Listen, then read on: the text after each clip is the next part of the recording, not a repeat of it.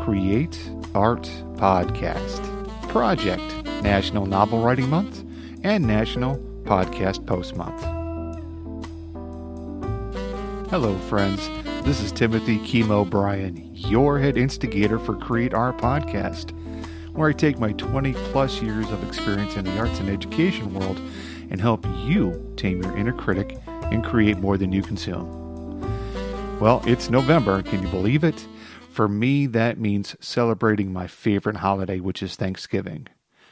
Also, this is my third year for National Novel Writing Month, and where I'll be writing a 50,000-word novel, and podcasting every day for National Podcasting Post Month. Killing two birds with one stone. So, you're going to hear from me every day in the month, reading the daily output of the novel. I'd appreciate any comments that you have, so please feel free to let me know what you're thinking. You can email me, timothy@createartpodcast.com, or if you go right to the website on each day, you can post your comments right there on the post. Now, why do I do this? Well, if I'm going to ask you to be brave out there and share your work, then I better do it myself. Plus, it keeps my creative muscle going. And who knows what's going to come out of my keyboard here. The podcasting side of the house, it helps me develop my podcasting skills in editing, posting, show notes, all that other stuff that hopefully you don't hear too much of. Now, you can find out about National Novel Writing Month by going to my website and in the show notes. And I'll have the links there for you. And also, National Podcasting Post Month also is going to be in the show notes. So here's today's output. All right, so we are back, November the 3rd, 2022. Today's word count is 1,899. Man, I know, one more word and I would have had 1,900. 101 more words and I would have had 2,000. That brings our total right now at 5,311 words, so I'm officially 1/10 of the way through. When Joel and Mac got back to their home offices in their respective basements, they began processing what they had observed in the group that formed.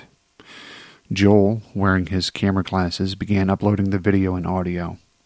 He knew that this was going to take some time, although he and Mac had not been outside that long. While waiting, he sent a preliminary report to Bruce that included who was in the group, which TV station showed up, and the last names and badge numbers of the police officers controlling the scene. He also reviewed the postings from the neighborhood social media page and noted the commenters and responses. He was looking for anyone who did not reside in the neighborhood proper and noted the locations of those that were outside of their immediate neighborhood and began searching through those profiles. The upload from the glasses to his video processing computer, he had several setups to include his day job setup, took about an hour, and in that time, he had already logged the names and profiles of 20 people outside the neighborhood who had commented on the shooting. When he got the notification that the video was uploaded, he started his facial recognition program on the raw video and loaded the profile pictures of the outsiders who had commented on the social media page. He had planned on using their likenesses and inserting an animated image of them to discredit any reports. Across the street, Mac pulled out his digital recorder and began uploading audio to his digital audio workstation. The microphone on his recorder was sensitive enough to pick up the calls coming through the police officers' radios without him needing to be right next to them. The audio quality was surprisingly good for being a rush job and him keeping the recorder in his pants pocket with no windscreen. He had time to put on a makeshift nylon stocking cover over the microphone grill, and he made a mental note of its effectiveness for future jobs.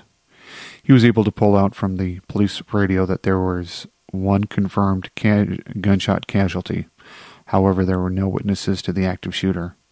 He also noted how many units and which units were called to the scene. He began the process on his digital audio workstation to have it synthesize the voices of the police officers and the radio dispatch in order to manipulate them when the time came.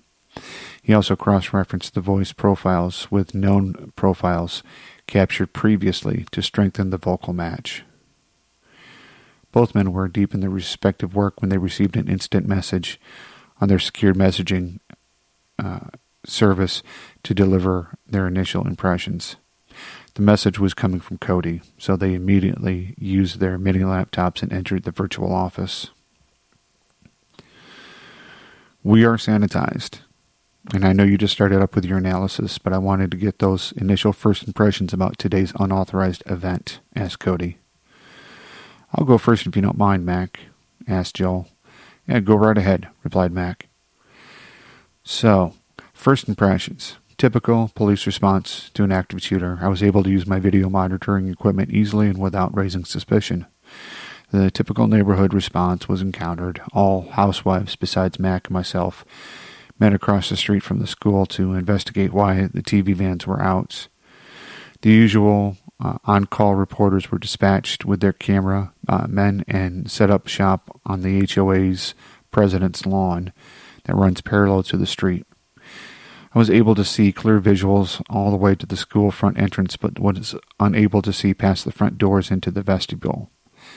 Typical concern was displayed by the residents in the neighborhood, and police prevented anyone from crossing over into the school grounds. Typical response for a crime scene and active shooter scenario. There is no one observed outsiders. I did obtain face pattern recordings from all individuals for the visual library. I'll wait until after Mac talks to let you know the status of my current activities. Mac, why don't you go ahead, said Joel. Thank you, Joel. I was able to mobilize with Joel and approached the group with my digital recorder undetected. I was able to obtain the traffic coming from the police officer's radio, and I'm currently mapping the vocal patterns now for the 4 officers in physical attendance and the dispatcher. Regarding audio quality, it was near pristine, and the field recording setup proved to be unnoticeable and undetectable and still produced a superior recording. My visual report does not differ from Joel's report, and I have nothing further to add to it pending your questions. I'll turn it back to Joel, said Mac. Please go ahead and please continue, Joel, said Cody. All right, next steps will be to finalize the visual mapping process for those in attendance and those who commented on the neighborhood app. At that time, I'll be able to manipulate the video and insert those whom we feel will be able to discredit the account, and it should be undetectable with the equipment and expertise, or rather lack of expertise, of local media. I will just need a script, and then I can start on the manipulations. I'm also grabbing the social media of the dispatcher in case we need to bring their integrity into question. I will be in contact with our script writers once the mapping is over for an authorized script of events, and get to work on creating that and posting.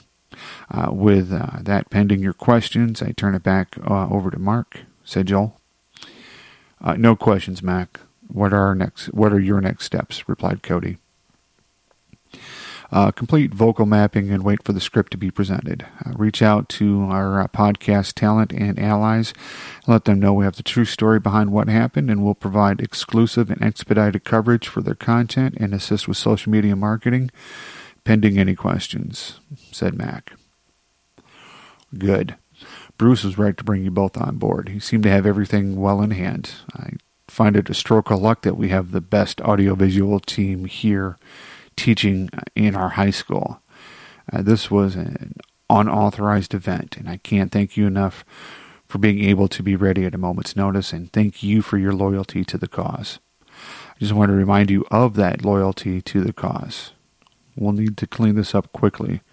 So once we get you that script, I'm going to need you to make this priority over all others so we can be on top of it and in charge of the narrative. Can the followers of Zeno count on you? Asked Cody. Of course, they both replied. Good. I'll let you get back to your work. Be ready for the script, and then start the operation, said Cody as he turned off his camera. He did not need to wait for their replies. He was waiting to hear back from Bruce and Wolfgang. Username number 1 was monitoring the We Are You message boards when they noticed a notification come through on the Aylwell town portal. It mentioned a school shooting at the Swan Victor Elementary School. Normally there'd be a cyberbullying or racial profiling message coming through, but due to the shooting, this required username number 1 to alert the other colleagues and correlate the incident with police and media reports.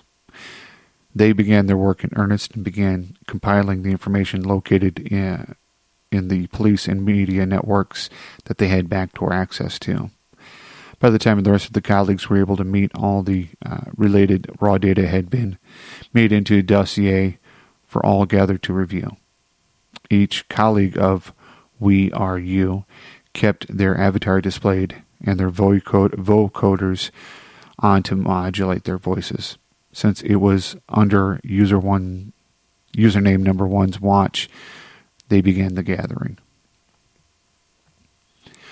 I trust you have all had time to review the dossier I prepared. I apologize in advance that this is simply raw data right now, but it is a developing incident and we need to get in front of it before the followers of Xeno start their shenanigans like they did at the high school shooting 2 years ago. Since they have a presence in Aylwell, I took the liberty to enhance the monitoring of their network, and it appears to be quiet. However, knowing them, they'll start shoveling their narrative soon. I'd expect sometime this evening, since most of them have day jobs and don't have access to their network until about 5 p.m. This gives us about 2 hours to come up with a preemptive plan to douse their attempt. The floor is open to suggestions, said username number 1.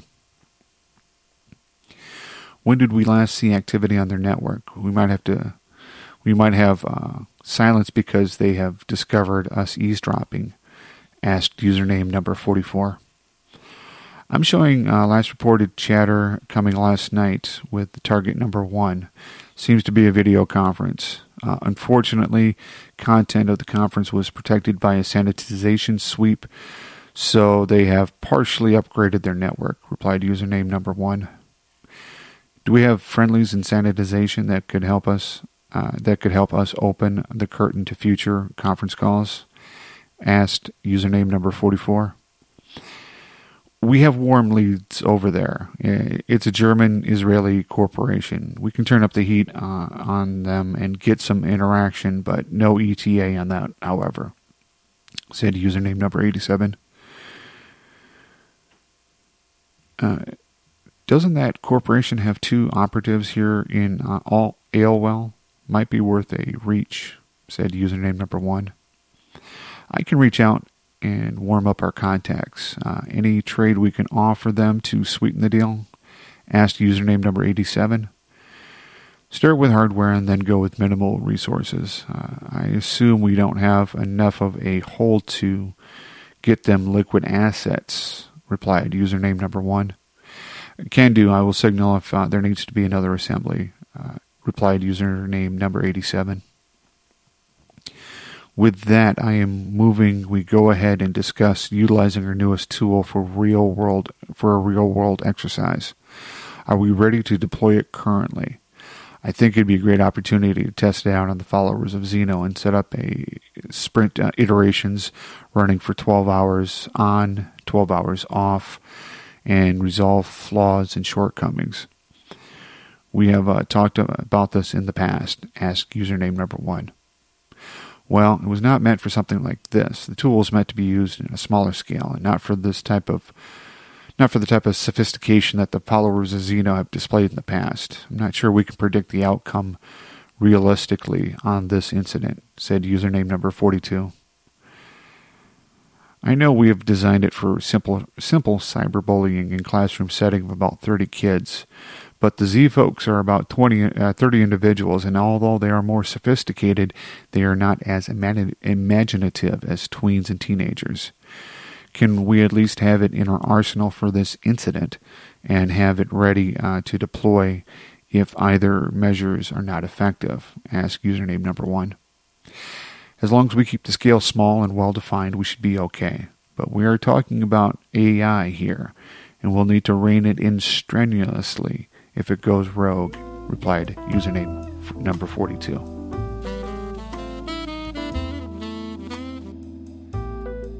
Thank you for listening to this episode of Create Art Podcast. If you enjoyed what you heard or absolutely hated it, hey, please feel free to leave me a comment right there on the website, or you can email me, timothy@createartpodcast.com.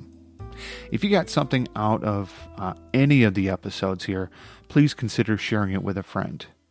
And if you would, also let me know what would make this a 5-star podcast, I'd like to hear that. I want to make sure that I'm helping you tame your inner critic and create more than you consume. By the way, I run another podcast called Find a Podcast About, and that's where I help you outsmart the algorithm and find your next binge-worthy podcast. You can find that at findapodcastabout.xyz. If you go to the website, there's a way where you can leave me an actual voicemail, which I think is pretty nifty. Anyhow, I have a lot of reviews there of different podcasts from different genres, and I even have some interviews from the podcasters themselves. So if you're looking for a new podcast with a great recommendation, with a well-thought-out critique of everything you need to know about the podcast, then go to findapodcastabout.xyz. We'll see you next time.